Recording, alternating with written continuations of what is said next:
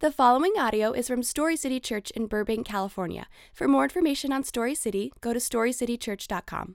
Amen. Good morning. Well, if you have a Bible, go ahead and turn it to 1 Peter chapter 3, starting in verse 8 this morning. I promise I'm going to preach a very short message this morning, all right? How many of you guys grew up with Winnie the Pooh? Anybody grow up with Winnie the Pooh? All right, it's child dedication morning. I find Winnie the Pooh to be quite a strange character for a lot of reasons, but none the least of which it seems strange that we would posture towards a child that you can attract a bear with honey, right?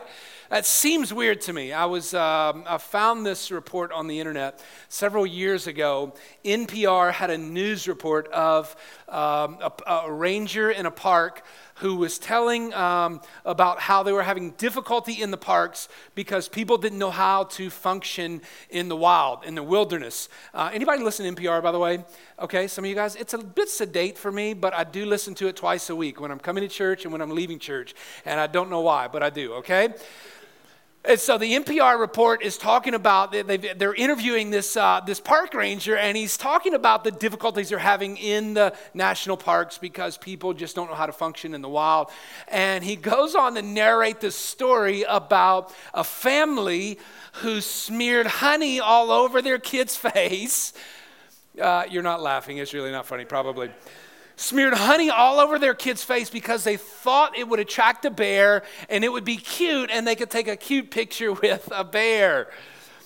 And I don't need to tell you the rest of the story, but the interview ended with the park ranger in tears telling what happened to the child. And I find that strange. I find it strange. Like, have you ever heard the saying, you attract more flies with honey than you do with vinegar? So the natural question to me is, well, why would you want to attract bears and why would you want to attract flies in the first place, right? Like what's even the point of attracting a bear or a fly? But I think the point is meant that you, with a sweeter countenance and a sweeter approach, we're able to accomplish the things that we need to accomplish rather than being mean and cantankerous. Proverbs 16:24 says, gracious words are a honeycomb, sweet to the soul and healing to the bones. I don't know what kind of week you had. It's been an interesting week. And I honestly have had to make a conscious decision to stay off of social media. And so I'm grateful that the Lord has brought us to this passage this week. By the way, again, if you're new this morning, I want you to understand that we just don't randomly pick what we're going to preach on from week to week. It just so happens in this series, we're going through the book of 1 Peter, and the Spirit of God has supernaturally brought us to this place, and I think it's very applicable to us post-election 2016. So up until this point, for the last 21 verses preceding 1 Peter 3, verse 8, Peter has spoken to believers and he's instructing them on how to live in the presence of unbelievers. And he's reminding them, if you have been with us for several weeks now, this is week 5 of this series, you know the context in that Peter is speaking to a group of believers who have been dispersed throughout Asia Minor and they're experiencing persecution that's happening in the Roman Empire. And Peter is writing for the last 21 verses and he's saying, be mindful. Be mindful. In fact, your conduct should be in such a way that it causes those who are your enemies to be attracted to you. And so he's talked about 3 different spheres of social interaction. One, he talked about government. We talked about that last week. After he talked about government, he talked about how you should interact in your job. We chose not to take on that passage. And then in the first 7 verses in chapter 3, Peter talks about how we interact in the home. So government, job, home. And now Peter has made his way to discuss how we as believers should interact with one another in the church.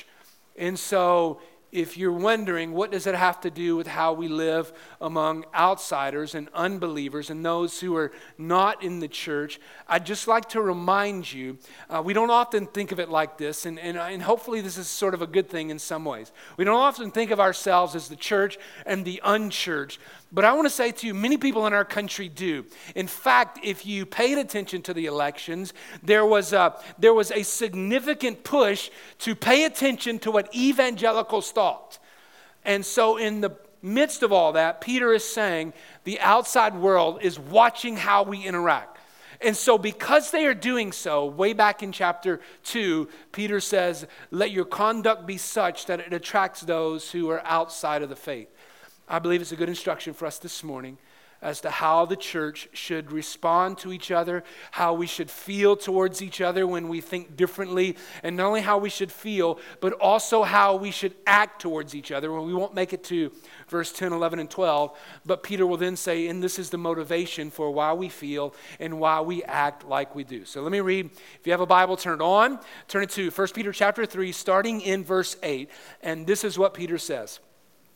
Finally, all of you, he's talking to the church, he's meaning us, and if we were to say it this morning, he would say, if we were talking specifically in our context, finally, Story City Church.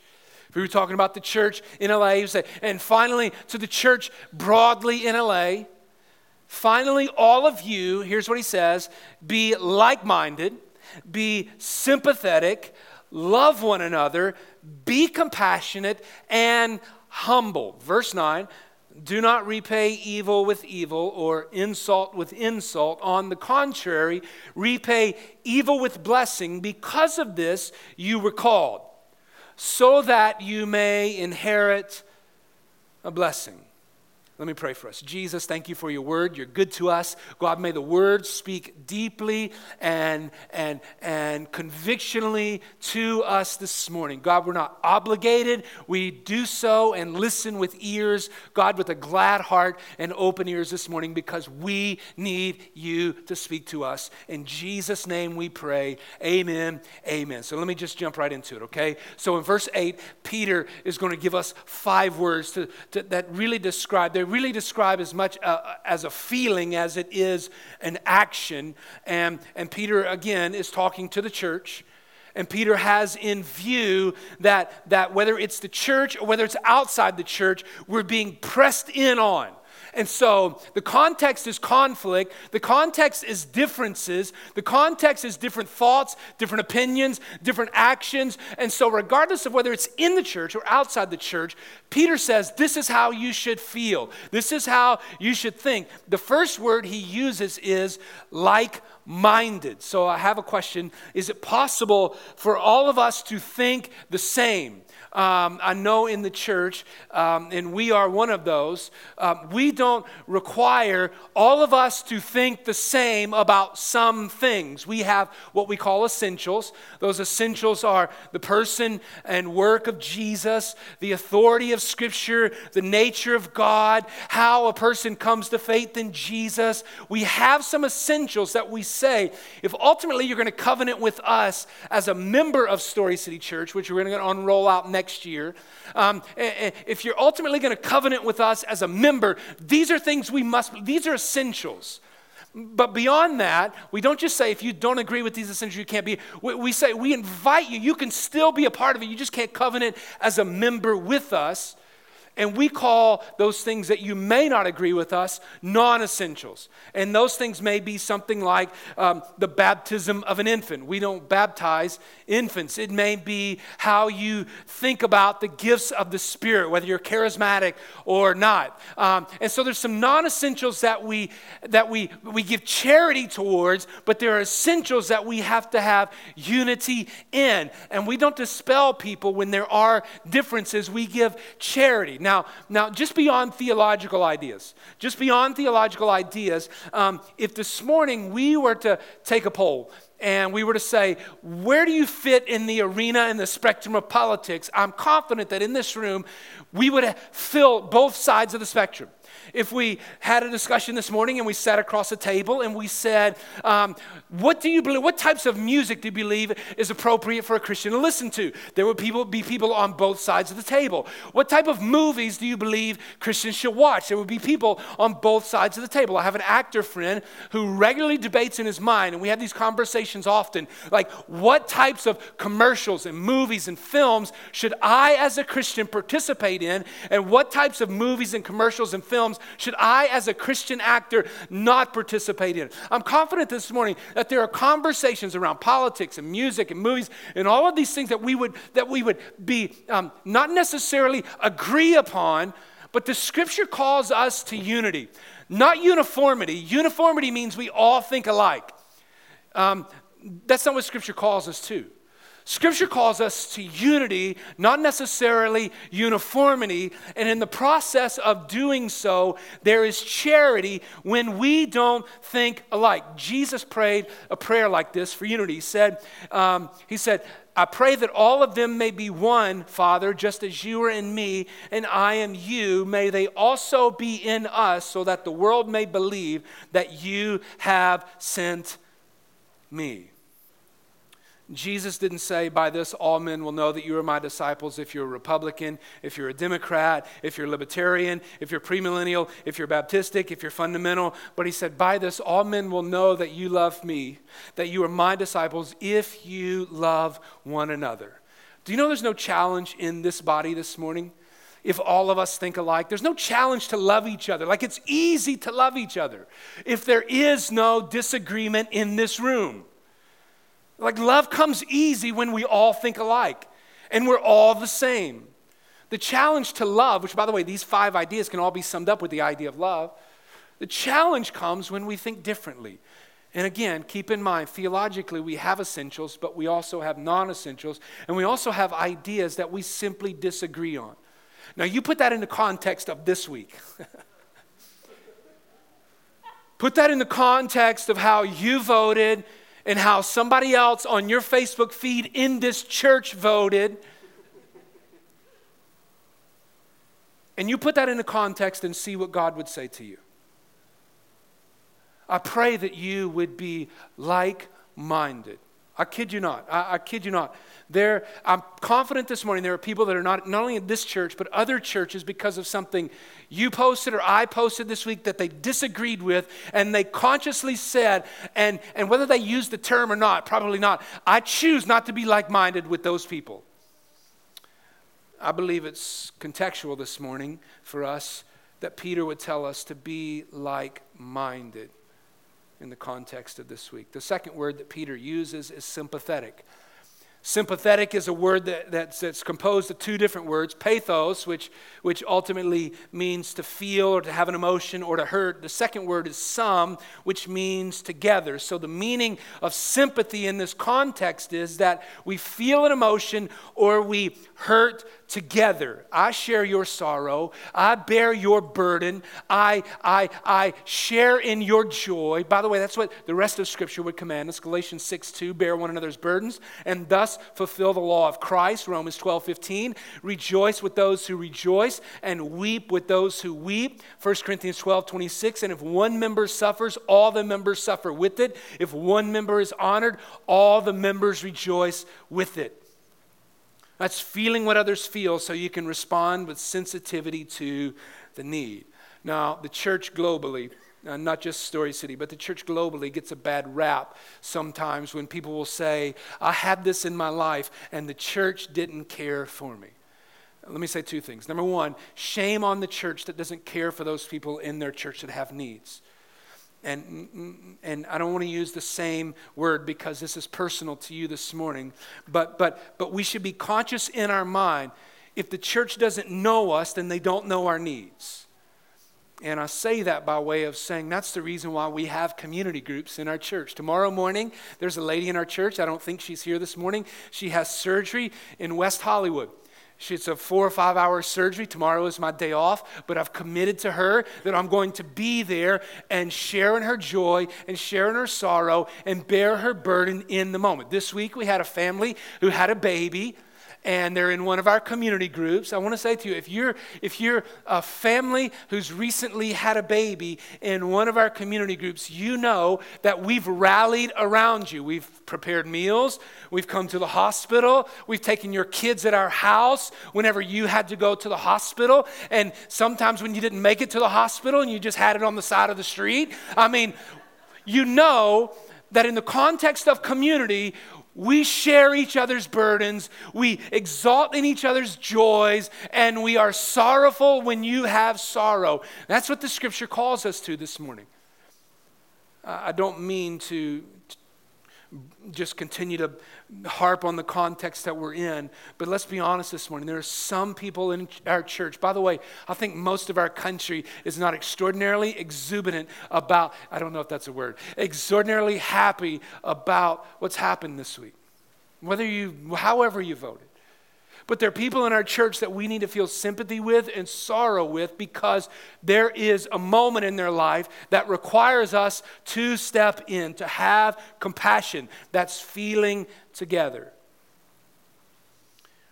The third word that Peter uses is to love one another. The better translation is that we love one another as brothers would. Now, this is Peter writing the book here. I'm wondering if you know the New Testament.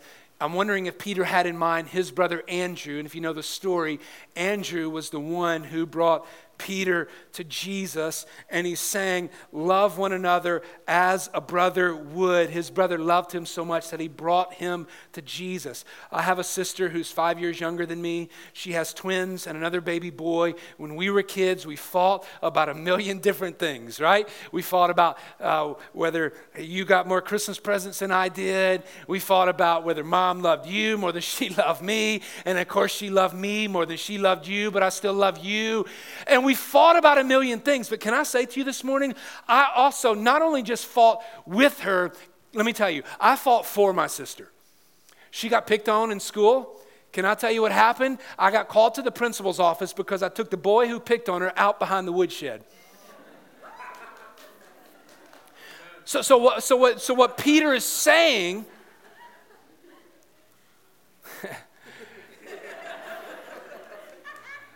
Peter is saying, don't view each other as strangers or just acquaintances or distant relatives. View each other as close family. And by the way, Jesus said this is a mark of salvation. In 1 John 3:14, we know that we have passed from death into life because we love our brothers. How can an unbelieving world know that we love them if we don't love each other?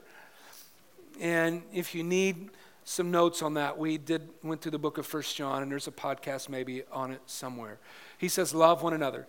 The fourth word that Peter uses is compassionate. It's an interesting word. The original Greek here means your intestines. It means your kidneys. It means your guts. It means your heart. It means your liver. It's not really a word about conduct. It's a word about your insides. Literally, it's a word that has reference to your innards, your belly, if you will. And the Greek here has the meaning, it proposes to us that we should have good bowels. God bless you. Be well disposed to each other in the deep parts of who you are. The ancient world believed that the deepest seat of our emotions would be in the intestinal region, but we still have this idea today, right? Like we say it often. What does your gut tell you? Like what is your gut saying? You know this by experience too. If I just called on somebody in the room this morning and I just pointed to you in the moment with no preparation and said, you come on stage and give us a testimony of your faith and what God's done in your life. Can I say how most of us would feel? Because public speaking is the greatest fear outside of a couple other things in life.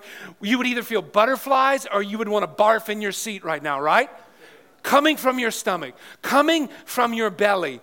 Peter is saying, have good bowels. In the deepest parts of your feeling, be deeply concerned for one another. I had a mentor in seminary who said that the church should be a hospital for sinners, not a hotel for saints. I love that thought, I really do.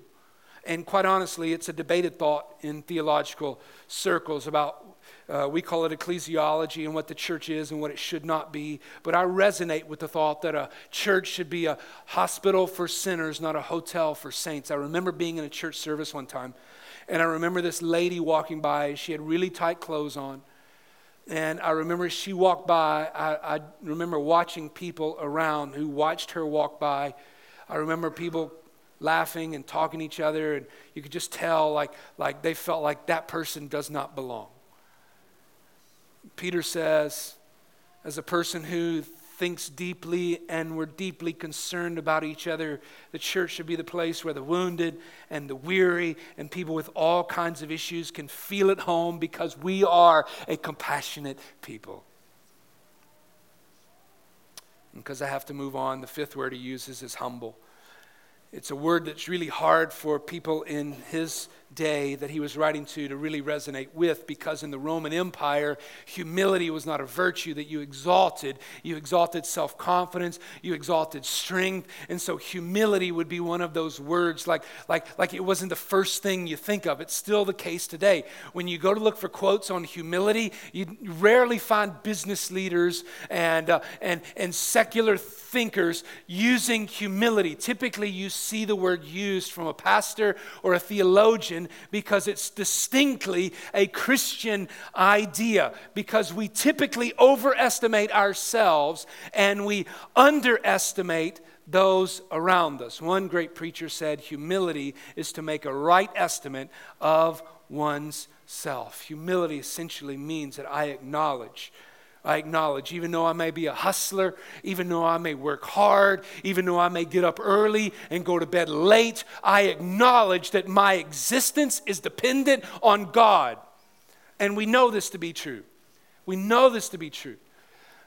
We read about the missionary in their late 20s with such a great passion for God, who's written incredible words that have stirred the church for centuries, who was sent overseas to serve God, and not long after he got there, he lost his life at the hands of unbelievers. We know this to be true.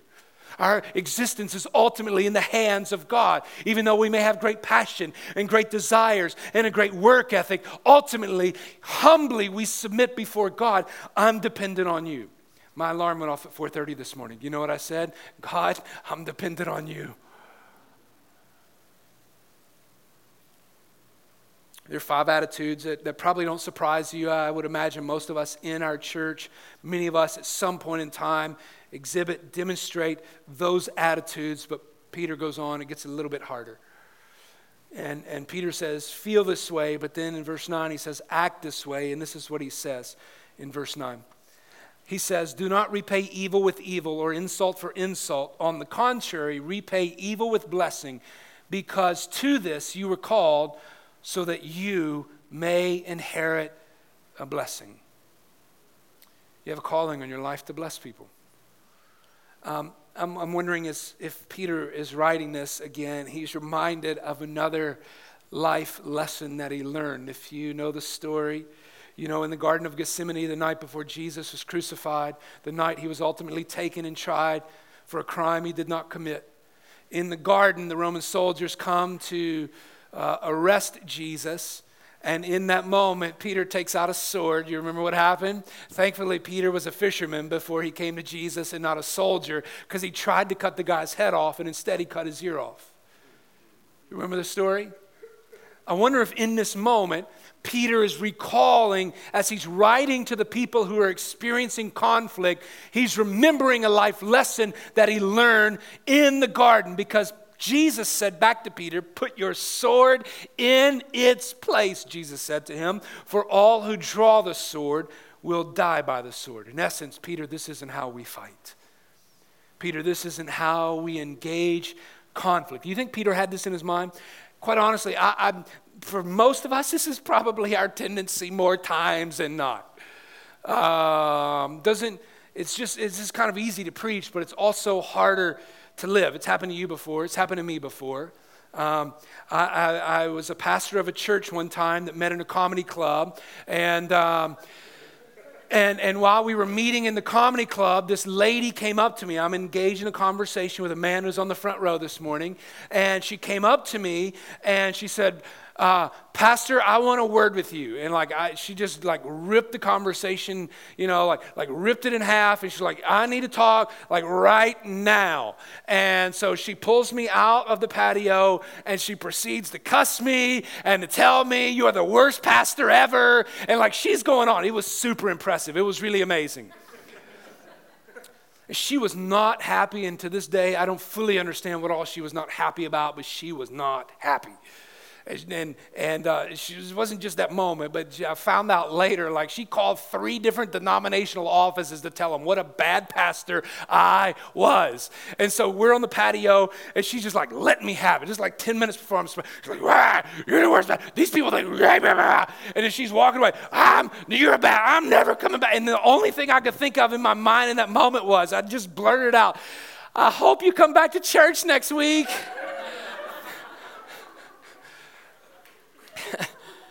But honestly, in my mind, that's really not what I was thinking. Like in my mind, I had like David would speak his thoughts, and in some of the Psalms, we call them imprecatory Psalms. They were like in acting and calling on God for vengeance and revenge. Like in that moment, like I said that, but that's not really what I was thinking. I was thinking of the imprecatory Psalms, like Psalm 10:15, break the arm of the wicked man. That's what I'm thinking.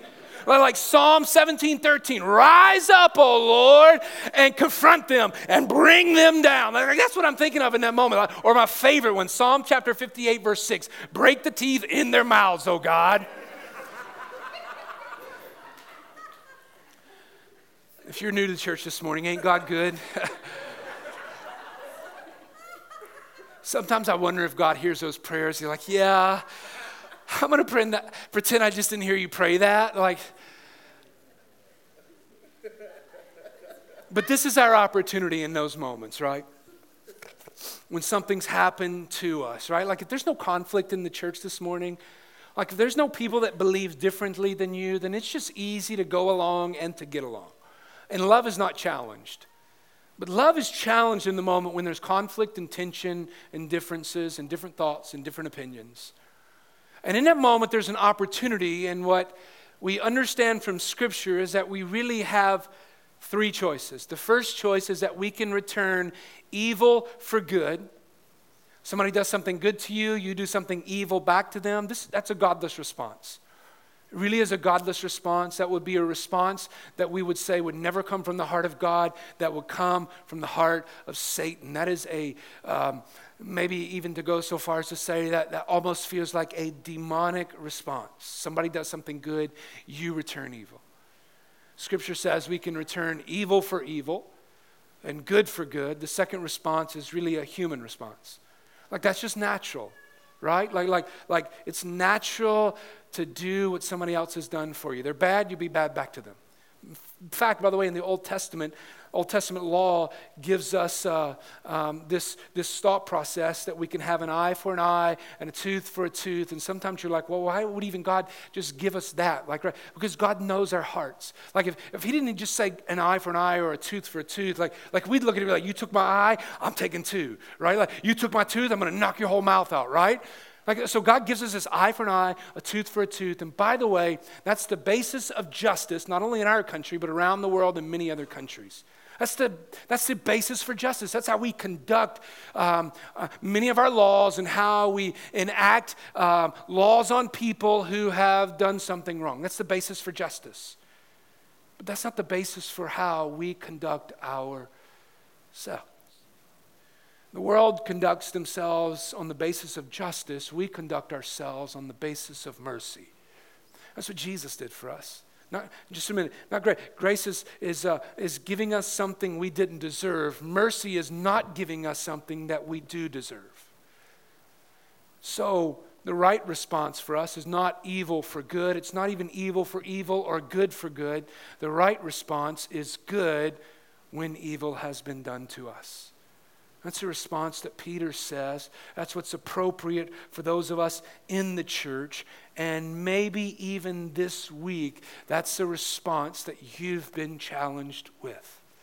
You know, Jesus flips the world system, like how the world reacts. He flips that whole system on its head because Jesus doesn't give us what we deserve. He gives us what we don't deserve. And that is how a Christian attracts rather than repels a watching world. You know, we're not a people, we're not a people who are faultless this morning. A lot of people outside the church would like to look at us and throw stones, not just Story City. I'm talking about the church globally, broadly, capital C. People outside the church would like to look and throw stones and say, see, this is what you think. This is how you feel. Inside the church, we have this understanding. We are not a people without fault. We are a people who have been forgiven.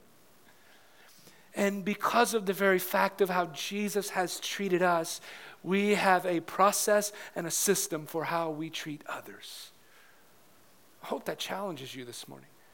I hope contextually you have a framework for how you should deal with conflict. And I want to say to you, this should be the place, this should be the testing ground where we can not only get it right, but we can get it wrong and there still be grace. Like if you think I'm the worst pastor in the world, God bless you. I still love you, and I want us to continue to have conversation. I don't want it to divide us. I want to hear you. I want to be sympathetic. I want to be compassionate. If somebody has a different thought and a different way of thinking than you, God bless you, and we can come together as long as it's not an essential. Sometimes that's where we get it wrong. We're like, this is an essential. And God said, that's not an essential. That's a non-essential. This is the moment for unity. Not uniformity. You don't all have to be alike except in these essential things.